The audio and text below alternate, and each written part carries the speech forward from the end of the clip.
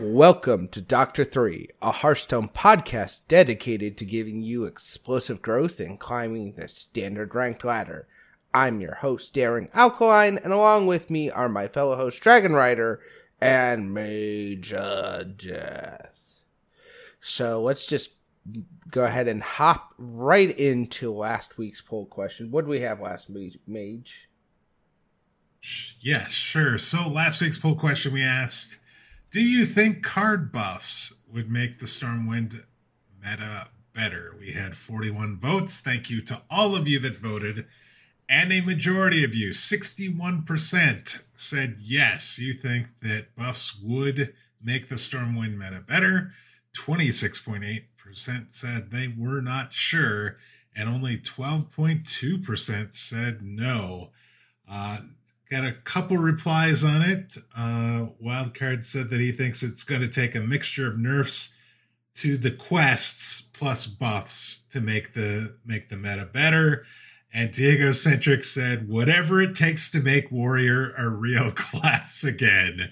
And I am sure he is not the only one. So yeah, that was the comments about this week's poll question. We'll have another one at the end of this week's episode as well.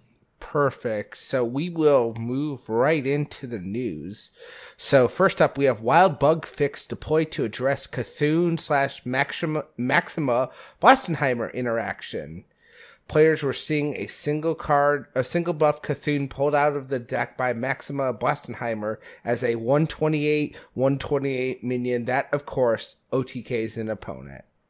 So... yes. Bizarre. That was fun for a few days. You had to play one minion to buff Cthulhu before turn 6 or whatever when you'd play Maxima. Played Maxima, it would pop out as a 6/6 and then immediately make itself a 128. And then Maxima says, launch an opponent at the opposing hero. And with a 128, nobody's going to have that much health and armor, so you just died. And so it was a thing for several days, and they patched it with a server-side patch. Apparently nobody that exploited said bug is going to get any sort of suspension or anything. So I guess if you took advantage of that, you took advantage of that. So that is a... bizarre bug. I don't know how that happens, but then again, I'm not a developer. So, yeah, it's not like one of those things where like, oh, this card isn't doing what it should do. Like, I wonder what it is. Like, how did Cthulhu like get pulled out by that card, turned into a 128, and then immediately KOs the opponent? Like, what? Okay.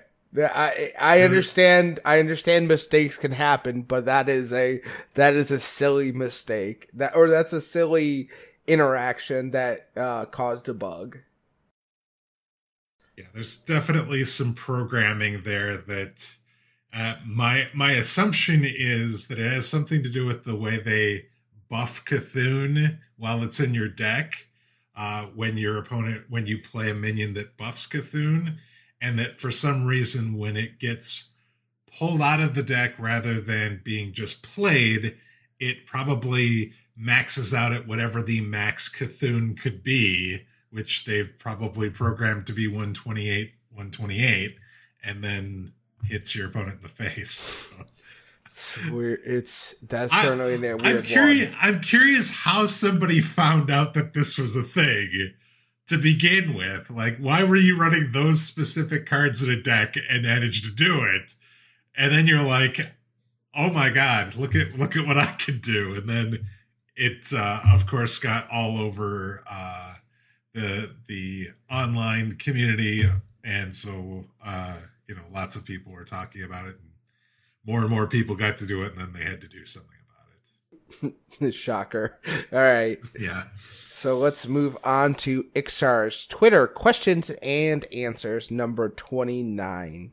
Dean covered the Hearthstone UI, cosmetics, single-player content, and duels, among other topics. On diamond cards for older sets. We'll get there, just taking some time. Mercenaries has been a heavy lift for the team, so most features beyond current content upkeep have been on hold while we gear up for release. On a redesigned UI, parentheses, if you don't know what that means, it's user interface. So that's UI stands for user interface. No plans to redesign the whole UI. We have improvements to things like shop, but the Battlegrounds menu, and collection. Nothing that I'd consider a major overhaul.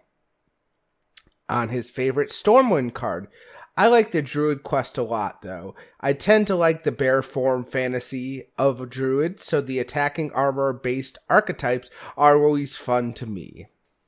All right, this is going to be a big one, so just bear with me as I make my way through this. On not playing minions against Mage and Warlock, I felt this a lot in the Mage Quest mirror early in the expansion, but not much outside of that. Most decks just can't win if they don't play minions, so the thought of holding back isn't really an option. In the mirror, though, I suppose I never felt awful for not wanting to play a minion I generated. If anything, it felt like a smart play to hold back. I don't think this is a big pain in the case of the Mage and Warlock quest, but it has been in the past. Spreading Plague is a good example of a card that punishes you for doing normal Hearthstone things. I'd look back on that design as something we definitely shouldn't have made as powerful as we did. Mostly for the reason you stated above. You get punished for just playing it in an extreme way. So, that is a hefty response. But a good question, because there's definitely, I feel like it definitely feels that way for Mage. Like, if you're in the mirror match, it is like you're playing chicken on who plays a minion first, and then you better have a way of killing your own minion when you do. Otherwise, you're potentially leaving yourself open to having your opponent jump past you in the quest progression. Warlock feels a little less like that, but I definitely understand the idea of a lot of the healing that Warlock has available to it is based on being able to use spells on minions, and yes, they end up doing it on their own minions sometimes if they absolutely have to, but I don't know. I've never felt like I shouldn't play minions against Warlock, even though that can lead to extra healing for them and stuff. Yeah, I definitely feel like Mage is interesting. Like you said, in the mirror, it's certainly interesting because you're like, okay, well, I have to make my plans on how to complete my quest because I know they're not going to be leaving anything on the board. So it's a tough thing. And the biggest of brain plays is playing Dawngrasp and then having enough in your hand to take Dawngrasp off the board if you complete your quest first. If you don't complete your quest first, it doesn't really matter. But if you do, you want to take Dawngrasp off the board because chances are, even if they did nothing to Dawngrasp hitting their face generally heals them for one because it's going to proc Ice Barrier and it won't really matter. So Dawngrasp is there for his battle cry, and then he can be removed from the game in the mirror. So that's just some experience I've had. Yeah. I've played a lot of Mage recently. It's been kind of weird too, because I think especially the Mage Mirror is one of those where we have seen a lot of different card choices because of that kind of interaction. Lists are like, ooh, do I really want to run these couple of minions? And if I do, like you guys are saying, okay, well, now I have to plan. Do I play a couple of cheap minions so that I can play it and then play my own spell? Do I not play minions at all and just go for pure spell thing? And it's like, this is a weird way to be playing the game right now. It did. I will say it. I did feel smart when I was able to navigate the mirror and figured out ways of getting my quest completed before my opponent, in spite of the fact that they weren't playing minions on the opposite side of the board, for me to help kind of complete the quest. So I get that feeling. It just, Outside of that one particular matchup, I guess if that started to feel the case in a lot more instances than just kind of like that one particular instance, I could definitely see starting to feel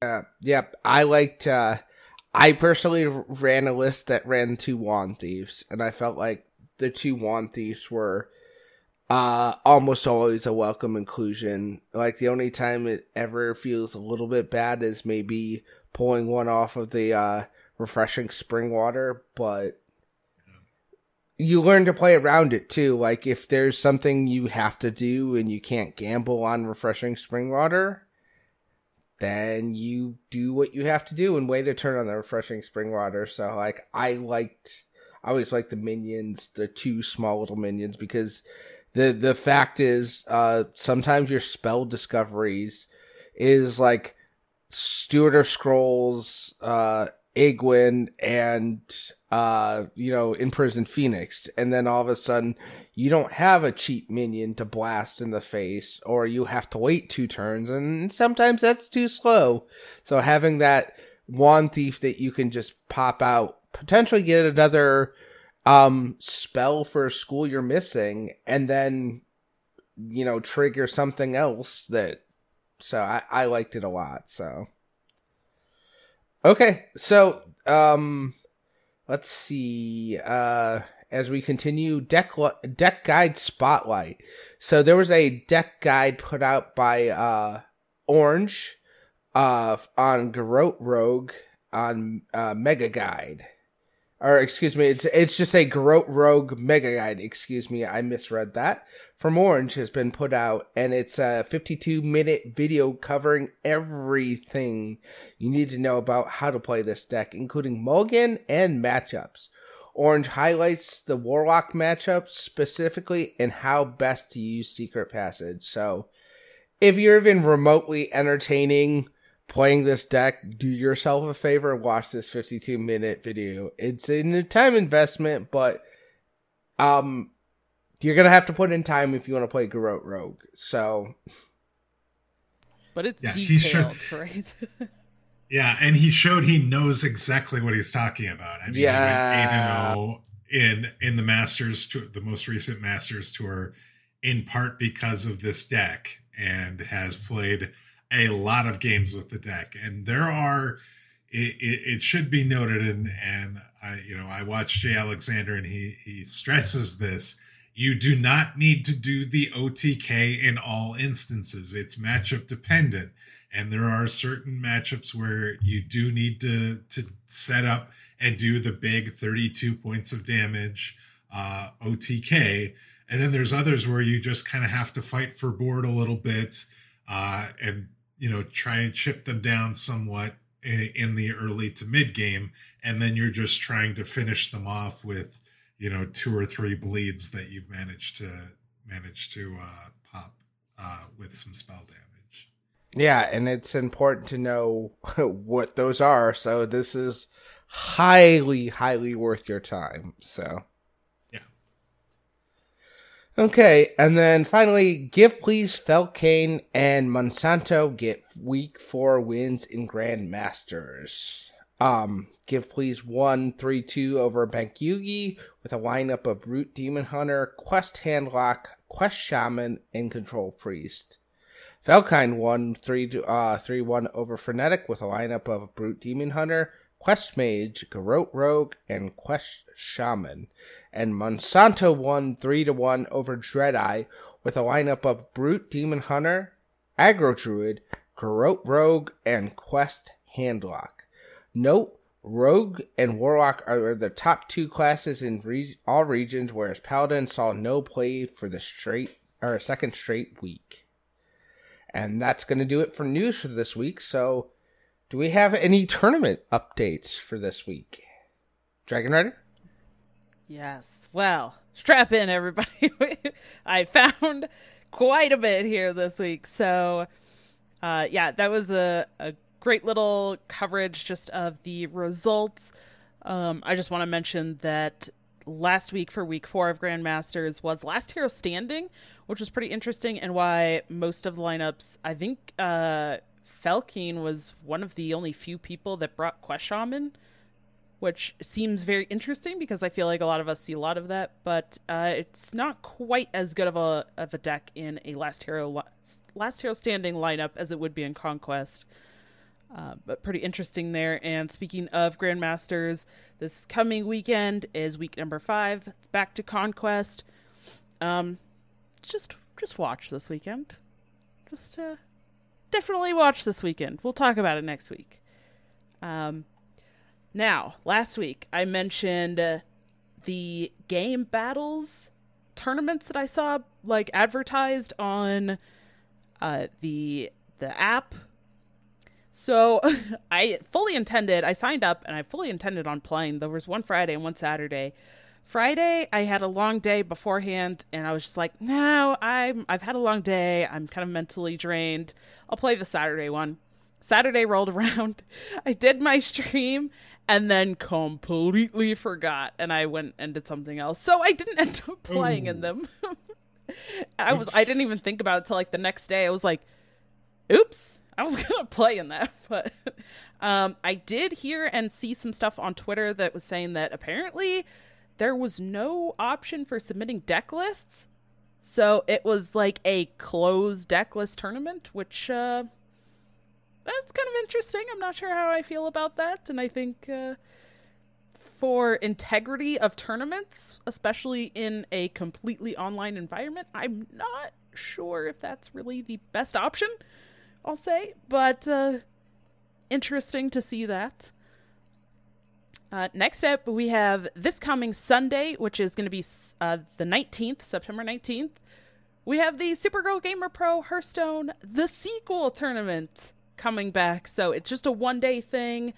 And this one is the top 8 point earners from the summer season, which is Karakute, Murcielago, The Teacher, Linthesis, Baby Bear, Naysil, Edelweiss, and Paraplayer. They have all been invited back to play in this top 8. Yeah, exciting. And Swaybe and I are returning. Yeah, it's a good lineup. I'm excited for it. And Swaybe and I are going back to cast. That's gonna be exciting.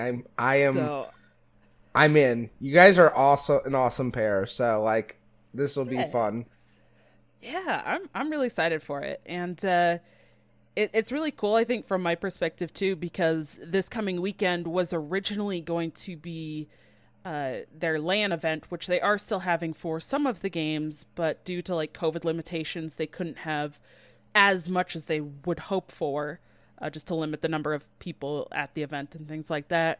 So for Hearthstone to get a chance not only to have become international because it was all online, they opened it up to these women from across the whole world.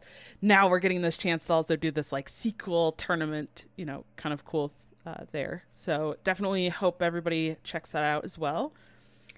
Now also, Collegiate Hearthstone is coming back, but there's some new changes, which is pretty exciting. Each expansion is going to have its own qualifier season, open qualifier season. So if you are in college, collegiate stuff, definitely check out this link. I think the qualifiers for this one, the sign up is like through October 8th. So not much time to get signed up if you're interested in that. But top teams are going to have the chance for earning cash prizes and a spot in the annual Hearthstone Collegiate Masters Tournament, which then will feature cash prizes and then an invite to a 2022 Masters Tour. So that's kind of cool. So they're starting to build a little bit more into kind of feed more into the Masters Tour stuff, which is pretty great, I think. More chances for more players.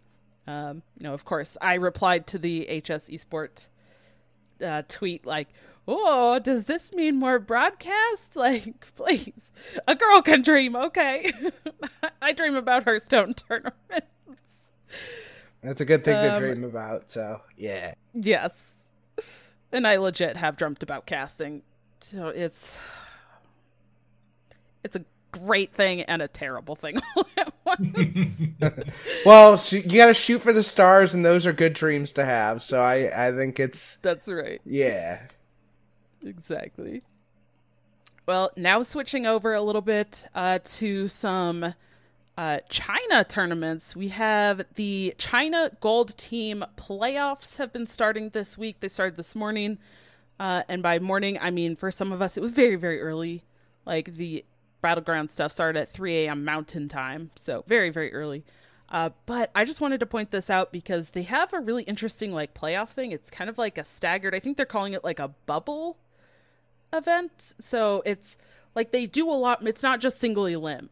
It's a lot of kind of staggered, like, win here, then play a bunch here, then win, and then move up again. So, and they've already been playing for 15 weeks of the regular season. And it's crazy because you look at, like, our Grandmasters that we've been talking about, that's 7 weeks, and then week 8 is the, like, championship. And that's it. So already, like, they've been playing the regular season for, like, twice as long as Grandmasters is. So tons of tournament, like, that's a lot of competition, a lot of tournament practice. And speaking of Grandmasters, China has recently just finished their first season of a China Grandmasters. And I have a couple articles linked here, but it says 2021 Hearthstone Grandmasters Global Finals China Qualification, just China Grandmasters Season 1 Playoffs, was the first weekend of September. And the 8 players with the highest gold points from March to June competed for the place to advance to the Hearthstone Global Finals 2021. And, oh, man. I looked this up earlier, and now it's been a very long day, and I've forgotten. Zhao Bai, I think is just how I'm going to go say that for now. He ended up winning that, so he secured a spot for the Hearthstone Global Finals for 2021. But pretty interesting to see that there's kind of now this like China Grandmasters. They're really upping the collegiate stuff. There's what seems to be like a lot more third-party things coming out. So I'm really excited for the future of Hearthstone esports. I'm hoping we continue to see more and more growth there. And on that note, just a personal update after the first weekend for the Undercity qualifiers. I played 5 qualifiers, and I have a 9-5 record after that. So pretty good start. And if I keep up that win rate, I might be looking okay for trying to qualify via the 20 qualifiers. We'll see. I think someone in my stream was looking it up, and it's like, this past one, the 50th person had like a 67% win rate over 20 qualifiers. Like, that's a very high win rate over 20 or more qualifiers. And that means they were at the bottom of the list too. 9-5 is a 64% win rate. So that's yeah. If you just can hang in there, maybe get an extra win or two here and there, that could push you up near that number. Yeah. It's just like, it's crazy to think that, you know, the bottom 50th person had a 67% win rate. That means, like, people at the top, that's such a high win rate for that amount of tournaments. And to be that consistent over that many tournaments, like, yeah, they better be qualifying, I feel like, because that's insane. It's nice to have that additional entry point for those people too, because it's I mean, they're obviously grinding like crazy. So that means they're like probably just outside of, what is it, you have to 4 top 8s to get in? No, they're not doing that anymore. Okay. They replaced it with this top 50 people that have the highest win percentage. Gotcha. So either you win or you play 20 and have the highest win rate. Gotcha. Yeah. Yep. That's intense. Yeah.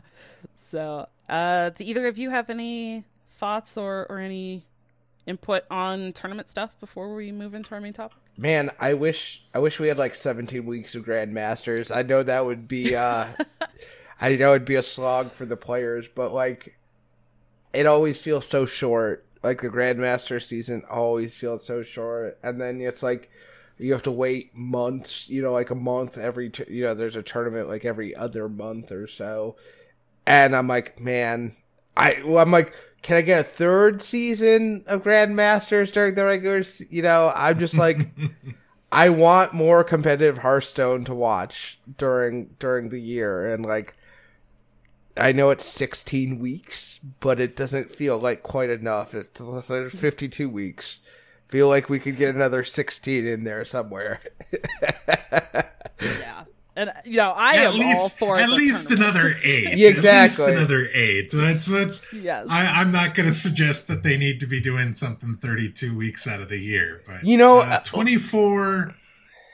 And the other thing that like I would like is I always feel like the worlds is a little small because it's an 8-person bracket. Like I feel like it should be a 16-person double limb bracket. Like that would make it more sense to me. But I'm not complaining. I would just like to see a bigger field in that in that competition where you get a double elimination because you've come so far. The fact that you're at Worlds means right now you had to have won a season of Grandmasters, which is a intense feat in itself. So I'm like, I feel like there should be a little bit more wiggle room in that. So, and I don't remember. I'm pretty sure Worlds has been single limb, but I can't remember for sure right off the top of my head. Yeah. It's they've kind of in the past they crammed it into the BlizzCon weekend because that's when they had all the esports stuff. So they had to kind of make it smaller. But if they're doing their own thing, exactly, it could be bigger. Exactly. I just want more Hearthstone tournaments. Yeah, exactly. We're in the same boat. Give us more. We want more. We obviously are going to watch it. Yeah, and anybody that has watched, if you've watched or could go check out the VODs, I'll get in our show notes, I will link the YouTube video or channel as well, where you can find like the China Gold Series VODs. They have like this grand stage. They have this host, and she's standing there in her beautiful dress on the microphone, and then it goes over to the casters, and it's like, oh, it's amazing. They always have such like amazing stuff like that. Oh, I want that. I want more of that. Yeah. We'll get back to that sooner than later, but I miss the pageantry, but I when it comes down to it, I just love watching the tournaments. So like watching the high level play, so interesting. So because like even if I'm not watching it live, I generally go back and watch most of the matches on YouTube too. So. And that's a nice thing. You can all the matches are on YouTube. So if you don't want to watch them live and don't want to wait, you can literally watch the entire region for that week and just like speed through the commentary in between if you don't want to watch it, if you don't have the time to, and just watch the actual games. So that's like something else you can do too. But I mean, I'd recommend watching the whole thing because all the commentary is phenomenal. They have like such good teams. For casting, so like I would highly recommend it. So okay, I think that's it for tournaments, right? I think so. Yes. Thanks everybody for listening to that very lengthy section. But yeah, if you've heard me talk about anything, when I get very invested or I really enjoy it, I really try to share that with everybody. So have my passion. There you go. Hey, I'm with you. I'm with you right there. I think you're more passionate, but I have that fire too for the competitive scene. So I like watching it. So it's very cool. So all right. Well, do we want to move into our main topic?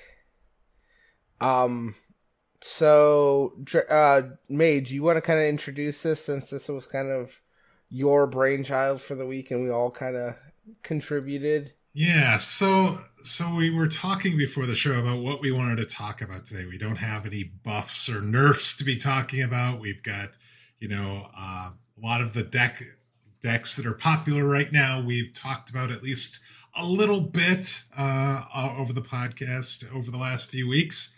But we did want to talk about an aspect of some of those decks that you're seeing on ladder, that you're probably playing with on ladder, and it is these specific resources that are available to you within your deck that are going to help you win games. And we're gonna talk about things like the Cult Neophyte, like the Guardian Augmerchant, or the Field Contact, because Garrote Rogue is so popular, or the tradable mechanic as a whole.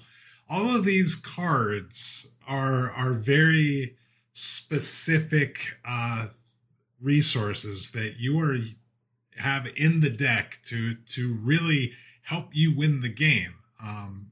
We were talking about it started with talking about our first subject here, which is Cult Neophyte, which is the 2-mana 3/2 that makes your opponent's spells cost 1 more for the next turn. And so, it is a Bloodfin Raptor. We've seen 2-mana 3/2s a lot in Hearthstone, but this is a really good card for not just playing it on 2. That is actually probably one of the least impactful ways that you can leverage that card. And in fact, when we're seeing it in something like Handlock, one of the best ways to leverage the Neophyte is to play it in conjunction to a big board. Things when you are able to finally get your giants on the board, when you can get scavengers on the board, make it so that you're putting this down to make it more and more difficult for your opponent to clear the board, so that the following turn maybe you've got lethal set up and you just need the minions to survive, or you need at least a few of the minions to survive so that you can battle master them and hit them in the face for a whole bunch. And so this is definitely a thing in Handlock. This card is in the Rogue deck. It's leveraged. It is twofold there. One, it actually helps you progress because you can draw cards with the Field Contact because it's a battle cry effect. So you've got that, and you're also hopefully preventing your opponent from being able to clear your board or something like that. So that's just 2 instances. You're seeing this card potentially in Face Hunter as well. You probably are using it, again, the same thing. Maybe in that instance, you're using it more as just, I want to get a minion on the board, but it works better and has more of an impact if you're leveraging trying to keep some minions alive by having this Cult Neophyte. So, that's one example of a card that on its face is just one thing, but it can be leveraged and be used in an instance that can really help you win games. I'm missing something there, Dragon Rider or Daring? The only thing I would say that you didn't really miss, it's just another way to look at it too, is that you can also use the Cult Neophyte on key turns too, not just only to protect your board, but if you know that they're going to do something key, or you notice that they're setting up to do something specific with that amount of mana, that is going to be a spell, then you can make their turn awkward and be like, nope, you can't do that. Like an example, like Mage, they're going to play a Fire Sale. Well, I play my Cult Neophyte going into your turn 4. And you haven't played. Just saying things at normal cost. We're not talking a canter slow. So if they're normal cost, then all of a sudden that becomes 5 mana. Or if you're playing against a Demon Hunter and you're going into turn 4. Well, they have a card they kept at the far left of their hand. You think it might be Glide. You play Cult Neophyte, and you get to keep your hand another turn. So there's just a lot of matchup awareness to keep in mind too of how to disrupt your opponent's turn, and when, if you're not playing a deck that doesn't have Raised Dead in it, how you can use those resources to most effectively leverage your position. Yeah, that's kind of a point that I was going to bring up, that, you know, Mage is talking about really how you can leverage this, and you brought up, Mage, about this is being played in even like Face Hunter decks and things like that, where, you know, yeah, you can't have a Raised Dead accessible, so you're not using the Neophytes like repeatedly, and you might not necessarily use it as like in the Face Hunter to be like, all right, cool, I'm gonna just stop their turn. But sometimes you're using it in more of effect of your deck. Like I was playing some Face Hunter yesterday and today, and trying it out, and also I don't know if it's in Quest Hunter, but I was playing some of that. But really as a way to set up, like, if you've gone wide, hey, I'm setting up for my own thing as well. So yeah, if you're preventing something, you're setting up for your own lethal. That's just feeding into, like, I'm using this for a very specific purpose of, I've got this board and now I'm going to use this to really try to keep my own board there, and not necessarily as much of I'm stopping a big swing turn from them, but I'm helping my own big swing turn. So it's been a really interesting card, because like you said, Mage, there's so many decks that it's being played in, and also it's aggressively statted, right, as the 3/2. So I think that's another reason why we're seeing it in a couple more decks, like included in Face Hunters and things, because then you can like, hey, cool, now I have a 3 attack thing. So it's been a really interesting card that we've seen a lot now, and yeah, the more playing it's like, it's weird because we're seeing it in the really aggressive decks like Face Hunter. We're seeing it in Shadow Priest. That card is in Shadow Priest as well. You're seeing it in the more controlling sort of decks like the Handlock deck and that. So there's ways that you can leverage this, like you said, to keep a board. There's ways that you can leverage this card to prevent your opponent from doing their really powerful thing if it's spell related. You made a great call there. Do you remember a time when we were playing Cult Neophyte to stop a turn 6 Skull of Gul'dan? Do we remember those days? Those were days not too long ago, but that was a thing. And like, now you could be doing that to maybe prevent a refreshing spring water or something like that. You know, even something as small as like making your opponent wait an extra turn to play that Feral Spirits because they have to pay 4 mana for it rather than 3 mana. That can be actually quite huge. And so the way you leverage Cult Neophyte in your matchups can actually have a really big effect of how the game ends up playing out from that point on. And so you want to be really sure, or you want to leverage that resource to its maximum effect. And, you know, that isn't always necessarily on turn 2. Let's talk about Field Contact and Octobot as well. Those two are kind of the engine that drives the Garrot Rogue right now. And it's been really interesting watching that deck. I've not played it myself. It looks incredibly difficult. I watched some of Orange's video. I've watched Jay Alexander play it, that sort of thing. And it's really interesting. Like we've had the Octobot for a little while. And so people are familiar with that. You're trying to get, 2 mana, 1/4, reduces the cost of the cards in your hand by 1. And you're trying to potentially hit Field Contact with the Octobot proc. And because the way that you get to the OTK portion of the deck is by drawing a ton of cards. I'm literally seeing if you can get Octobot procs on the Field Contact, you can get down to like 2, 3, 4 cards by turn 6 or 7. It is actually just really gross how much you can draw with this deck and set it up so quickly.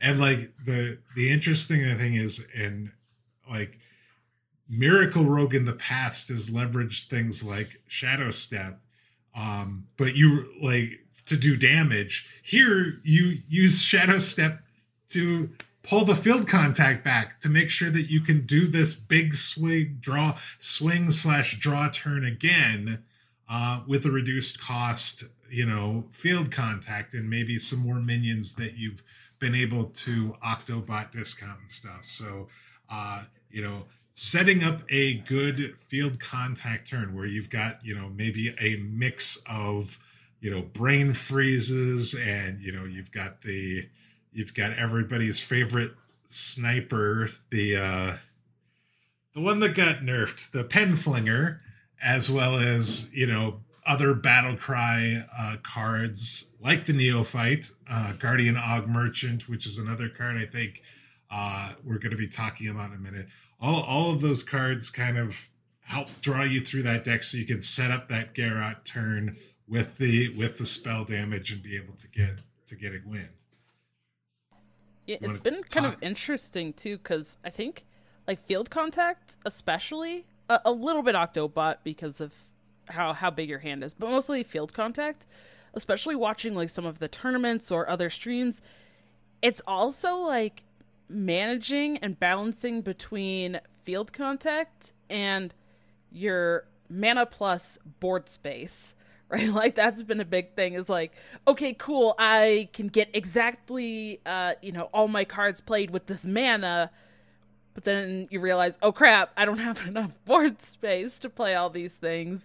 And then you have to think about how you're using your other cards, like you said, Shadow Step or something differently, or you have to use your battle cries to kill off your own minions just to clear up a board space. And so then it becomes like this spiral of how you're actually leveraging your other resources in your deck. And it's been like a really interesting evolution of the use of field contact, I think, because like you were saying, in past decks, we never really had that. You were using a different mechanic, or you'd use the field contact for some draw, but you were just like, okay, cool, like 3 or 4 draw is fantastic, and then call it good, like call it a day. But now it's like, I've got all of these other things that now I have to juggle because of what's being used with these field contacts and Octobots. Yeah, the field contact is the draw thing. And like if you have a field contact and you have a few of the battle cry or combo cards to draw with, and you don't have the Octobot proc, one thing you're seeing a lot is just turn 3, play a field contact, Shadow Step it back into your hand so that it's got 1, so that maybe on turn 4 or turn 5 you can just go off with it, with the first big field contact turn.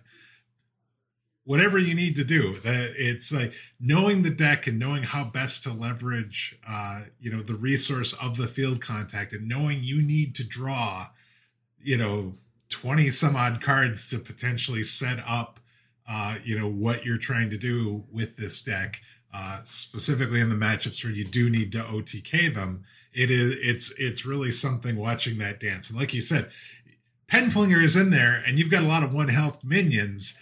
A lot of times you're penflinging your own minions to make board space, or you end up, using something and just leaving your Penflinger on the board so that it doesn't come back to your hand because you don't have any hand space for it at that point. But it's really crazy and really interesting how that is being set up. But that is the resource that you really have to leverage well in the Rogue deck. Both before the Miracle Rogue deck and now the Garrot Rogue deck, in order to get wins. It's insane how fast that these people are working it out, and you definitely have to be using your opponent's turn to figure out what you can and can't do the next turn. Some of the more important things to think about is, you have a lot of minions with 1 health. Ethereal Aug Merchant needs a minion with more than 1 health to grant spell damage. So that's something to consider. That's a good reason to wait on an Octobot, is the fact that it has 4 health. So it can take multiple charges from the Ethereal Aug Merchant. It's just the insanity of that. Also, you have to keep in mind, too, how much spell damage do you need to kill? Sometimes one tick of the Ethereal Aug Merchant is going to be enough, but sometimes you need 3. So you need to know exactly. And then, can you survive in fatigue? Because your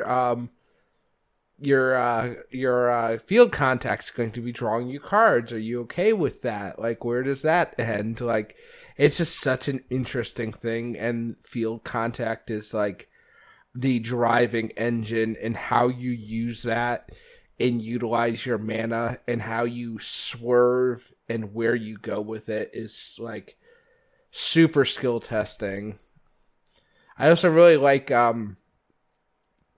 super interesting is in that deck too is how Secret Passage is used.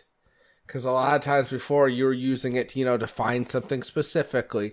Now it's just like, all right, well, I'm going to draw these cards and use as much out of this hand. So there's essentially 1 card takes 3 to 4 cards out of your deck. You don't really care what happens. Like, there was a game in Grandmasters this weekend where, like, I think the Secret Passage was like prep, Octobot, something else. And it literally played the Secret Passage, played 2 preps for nothing, and played the Octobot. And just like, that was just it. They won that game. I don't remember who it was, but that was like an insane game. It was like literally threw away 2 preps, which is a pretty valuable resource in that matchup. But it's not as important as getting through your deck. So that's why, field contact is what it is. It's this insane engine. So like, and it's fragile, right? It's a 3/2, easily killed. So that's why I think it's here. Yeah, because we're talking about it. It has a target on its back when it's on the board, and so you have to leverage it to its fullest extent when it's on the board, because it's not going to stay on the board. I was gonna say, if it stays on the board, you pretty much already won. Like, there's there's very few games I can imagine where a field contact survives a turn and you don't win the game. So. Next up is the Guardian Aug Merchant. This is it's been around for a little bit. 1 mana, 2/1 Battlecry, deal 1 damage to a minion, give it Divine Shield. This little card is finding its way in a lot of different decks. We've seen it in Face Hunter. It's in the Aggro Taunt Druid deck. It's in the Shadow Priest deck. For a couple reasons. One, it's really inexpensive. I think the Battle Cry, giving something Divine Shield, can be incredibly powerful right now, allowing you to keep board while having minions and developing a small minion on top of it can be really important. There's a lot of instances where just doing 1 damage to an enemy minion can be rather important as well. So, leveraging this card and thinking about, a lot of times I pigeonhole this card because I think, I have to give my opponent or give my minion a Divine Shield, and that's the best way to use it. But that's not always the best way to use this card. And so you want to look at and you want to leverage this to its fullest extent and look at what would it do if I remove a minion off the opponent's board by doing 1 damage to it here and developing a 2/1 on top of that on my side of the board. It's a small thing. It's not probably something you've thought a lot about, but there's definitely advantages to doing that sometimes. And it's something to consider when you have access to this card and you're looking at the board. Maybe you're trying to just stay alive for 1 more turn as that rogue, or you're trying to maybe set up a really difficult Bonjour Brawler on your side of the board, something like that. There's lots of ways that you can use this card, and sometimes, like against something like a weapon rogue, you just put a 2/1 on the board and use it to start going face because you don't have many turns before your opponent could potentially be cloaking, and you just need to do as much damage as you possibly can in the time that you have available to you. Yep, Divine Shields are kind of awkward for some of the decks right now too, thinking about some of the spells like AoE spells, or a deck having to use a couple of different spells. I made the mistake today as Quest Hunter of not thinking about the Divine Shield as, oh, that means that I actually technically don't do damage with the spell that I used on that Divine Shield, which then means that spell does not count towards your quest. So even just creating a Divine Shield on your side of the board to mess with your opponent's spells or whatever they're trying to do as well, it's, I feel like a lot of us have maybe been underrating it, and some of those interactions today, I was like, yeah, this is actually kind of a relevant thing. Yeah, it is. So when I first really saw that card started to see play was back in, I mean, when it came out and when it was in with Tempo Demon Hunter back in Ashes of Outland. Did that come back in, or did that come out? It was in Skullmance. With the Merchants and Skullmance. I don't remember. Anyways, early Quest or Tempo Demon Hunter, and like I just remember, yes, the Divine Shield's awesome, but the fact that you can tempo trade and like do these weird, these little interactions of like, this just does 1 mana, and on turn 1 or turn 2, when controlling the board and a few extra points of damage can determine a game. Like, the fact that you can just battle cry something dead is incredible. So, like, knowing when to use it as opposed to, and where to use it on is a very, a very high skill. I think it requires a lot of matchup awareness and what you're looking to do and what your opponent's looking to do. Guardian was Ashes of Outland. That's what I thought. I thought they were all came out during Ashes of Outland. So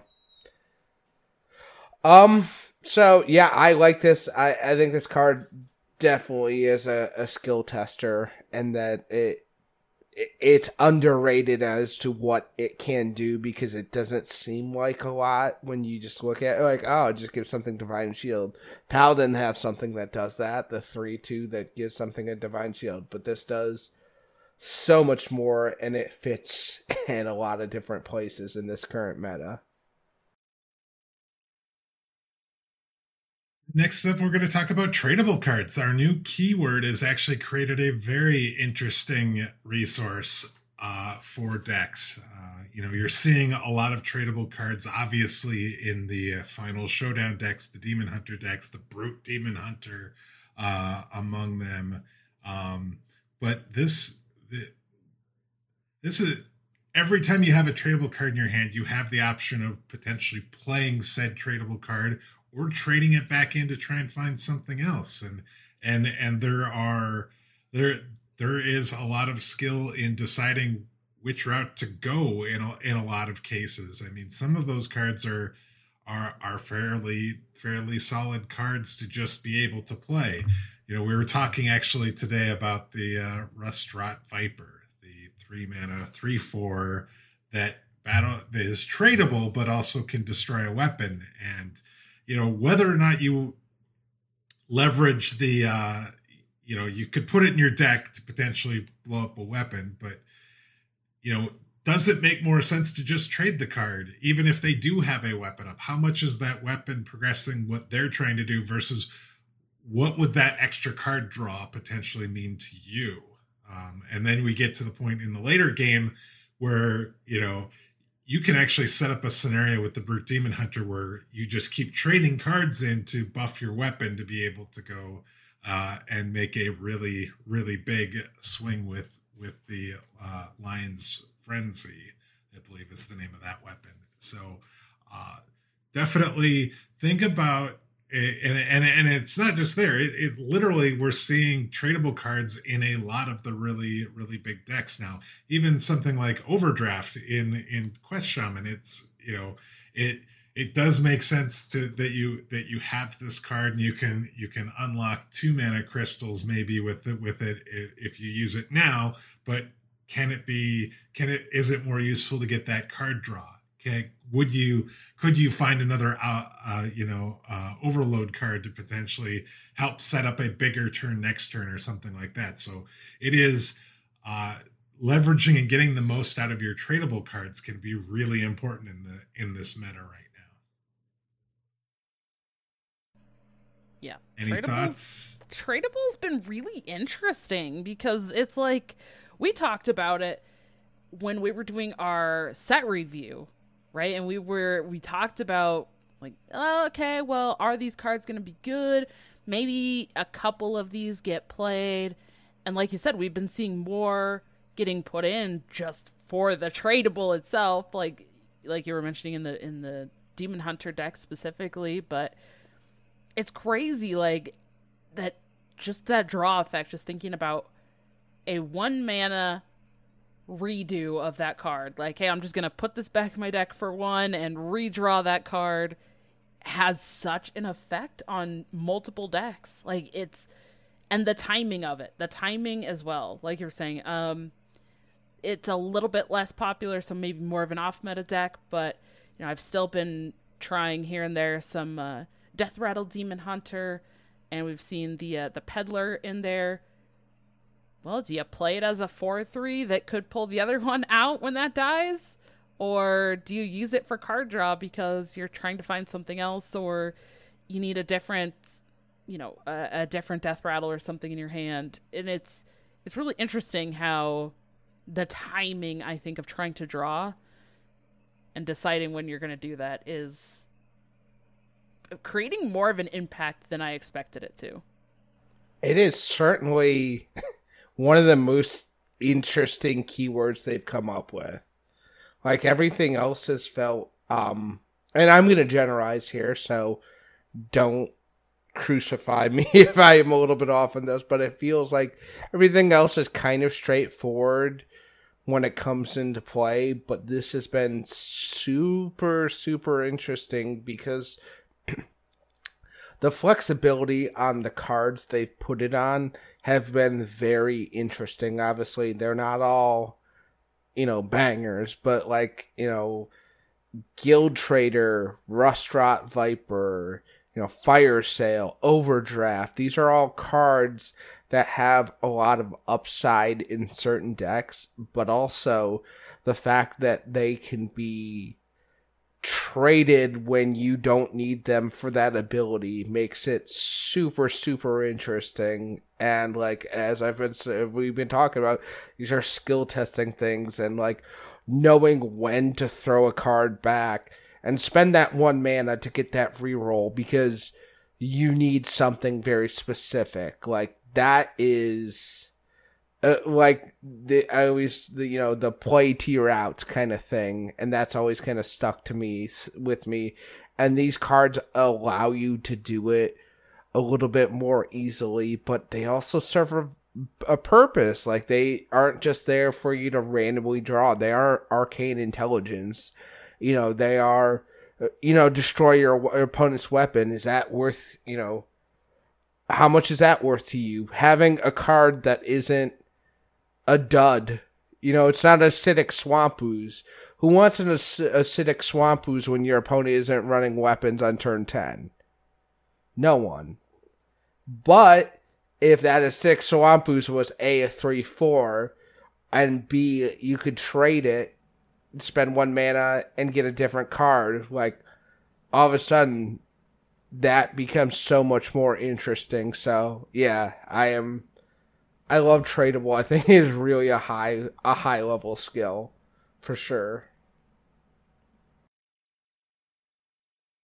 Another card that I think is actually underrated with regards to its skill is Raise Dead, the 0 mana card that does 3 damage to your hero and then summons 2 minions that died this game on your side of the board. 2 friendly minions that died this game. And, thinking about how you leverage Raise Dead when you're playing, whether you're playing the Warlock deck, like Handlock or some one of the Warlock decks, or you're playing like Shadow Priest and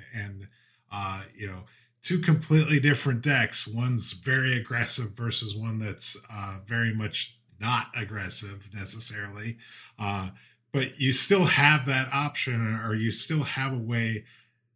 You have to think about how, if you have this card in your opening hand, it really does change how you play out those first few turns and those first few minions that you play, because you have the ability to get those minions back. And so, Daring was talking before we started recording about how you can leverage Raise Dead to get multiple Cult Neophytes if you're playing a matchup where Cult Neophyte can be especially disruptive. Thinking about maybe like the, a mage matchup or something like that. A deck that is really leveraging spells can be of vital importance. Raise Dead also, if you end up with a bunch of those 0 mana 1/1 cards early on as the priest player, it allows you to be aggressive with those. Make them kill them off once and you get them back, especially if you've got Gandling in hand. They might get in a shot or 2, and then you have the ability to resurrect them and get, that 4/4 that you were planning on getting with that 0 mana card when you saw it was in the hand. So there is a lot to think about with Raise Dead, and especially in early Raise Dead when you're thinking about it in that first first 4 turns, I would say, and if you have it in your hand after the mulligan, it can be really important and really should affect how you play the game. I think of Mana Feeder Panthera in the Handlock deck right now. If you can, tap and play Panthera, and then you're able to raise another Panthera with the Raise Dead, that could be incredibly powerful. Yes, it's incredibly powerful if you can Raise Dead a freaking giant. Obviously, that's going to be good, but just even allowing you to potentially get additional card draw so you can get down to 10 cards, so you suddenly turn on your Scavengers or your Bristlebacks can also be just as important. So leveraging Raise Dead to its fullest capability can really determine wins and losses, both with the Shadow Priest as well as the Warlock decks. Yeah, it's an intense card that can do a lot of different good things, and I think curating it and knowing when to pull on it is definitely a skill, because you can, like you said in the quest or in the Shadow Priest, you knowing what you put in is very important. And when you look at Warlock, if you're playing more of the Handlock style and you're like, well, I have these tour guides here in my hand, I can play those, but do I really want to be Raise Deading tour guides? No. Yeah, exactly. So you're like, yeah, I'll play that Anetheron and that Goldshire Knoll. I'll take more of those, please. And dumping those and it even goes it goes a step further with Quest Warlock. It's how do I leverage that 3 damage to myself to complete quest? Using it in a way that isn't over completing my quest, if possible. So that is a very intense, just knowing what the odds are and knowing what you're putting in the pool and what your minions you're putting out and how you're playing your hand. I think it's just a super intense like really, really high level skill to actually be able to knowingly put things in there and plan out your raised dead to give you the best chance to win. Yeah, this is one of those cards that I feel like is such an interesting like intersection of what you are playing in your deck, like you mentioned, like what version of the Warlock deck you're playing, or you know, how you have your deck built, so what's the most important for your deck, but then also so intersecting what you have in your deck, what matchup you're playing to leverage what you have in your deck, and also what your deck has given you so far in the game, because sometimes you just have to go with it and be like, well, I need to play this raised dead to try to get something, and you know, cool, I haven't gotten the best minions played out and killed yet, but you know, I have to make the decision of just getting those back to have something to do because my hand is not good, or whatever that is. But it's one of those cards, like, you know, sometimes cards are like, yeah, you can't really use them in certain matchups very well, or you just kind of have to hope you get something. But I feel like this is one of those cards that's just those three things really meeting, you know, and creating that intersection of how you have your deck built versus the matchup versus what you've been drawing and seeing so far in the game. Yeah, definitely. I think the fact that the quest now requires you to take damage, I think really makes that even more so something that you have to think about, and just being able to make best use of that card. I don't know how many times I've like thought I should just play this tour guide out, and then suddenly I'm like, oh crap, I don't want to.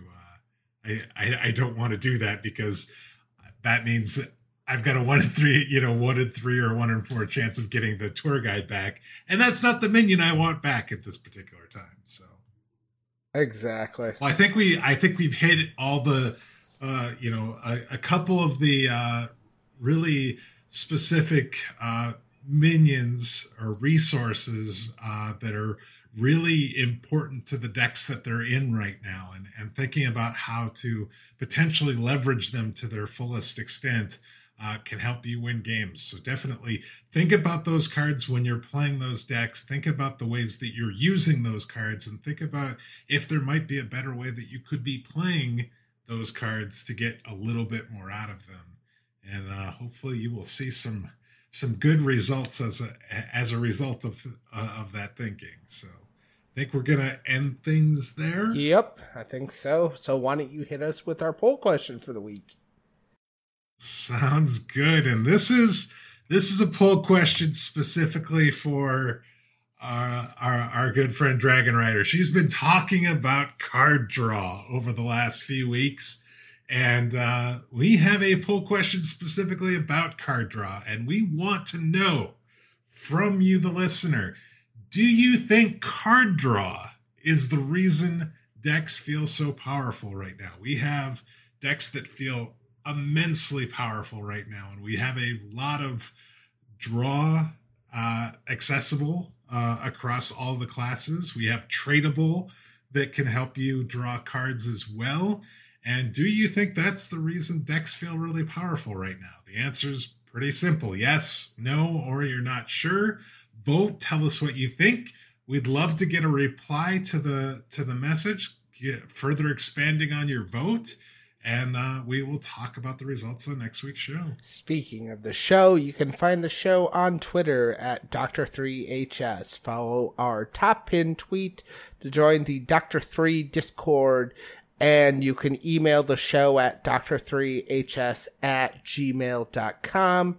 You can find me on Twitter and Twitch at Daring Alkaline. Dragon Rider, what about you? You can find me on Twitter at DawnieDK. That's DAWNIEDK. Streaming usually now Tuesday through Saturday, starting at 6 a.m. Mountain Time, over at twitch.tv/DragonRiderDK. And that is so early. I can't believe you get up that early and start playing Hearthstone. I'm like, I can't think about playing Hearthstone before like 10 a.m. It's just crazy. Yeah, well, I mean, I told you all before last night, or this morning, however you want to look at it, I woke up at like 1:45. So I actually managed to get up and like I made coffee, and then I made myself some breakfast, and I watched some of that the China Gold Team Battleground stuff, and was cheering on Celissa. I was putting together some of the notes for this tournament stuff, preparing for the casting this weekend, and I was like, this is the freaking dream. Like, maybe not the being up like that early, but and it was just crazy thinking about I had all that done before most people were even up. So I try to leverage that, to keep talking about leveraging. I try to leverage that, but I enjoy my coffee time, so I figure, might as well stream and play some Hearthstone while I drink my coffee. Nice. And I didn't mean to cut into your yeah. Where can they find you? If you had anything else? Yes, exactly. Please finish up if you have anything else you'd like to plug. Yeah, the Supergirl Gamer Pro casting this weekend, and watch some Grandmasters. Yep. I will be watching Grandmasters all Friday. Yes. So. Yeah. And Mage, where can we find you? You can find me on Twitter. I've been playing some Battlegrounds a little bit recently. This is kind of crazy, but yeah, I know. It's kind of crazy. But so I'm having fun with that. You can hear how I'm doing my trials and tribulations on ladder, both in standard and wild, as well as probably D&D and some other video game stuff on Twitter. You can find me at Magedeath. Awesome. Thank you guys for tuning in this week. And as always, you've been listening to Dr. 3.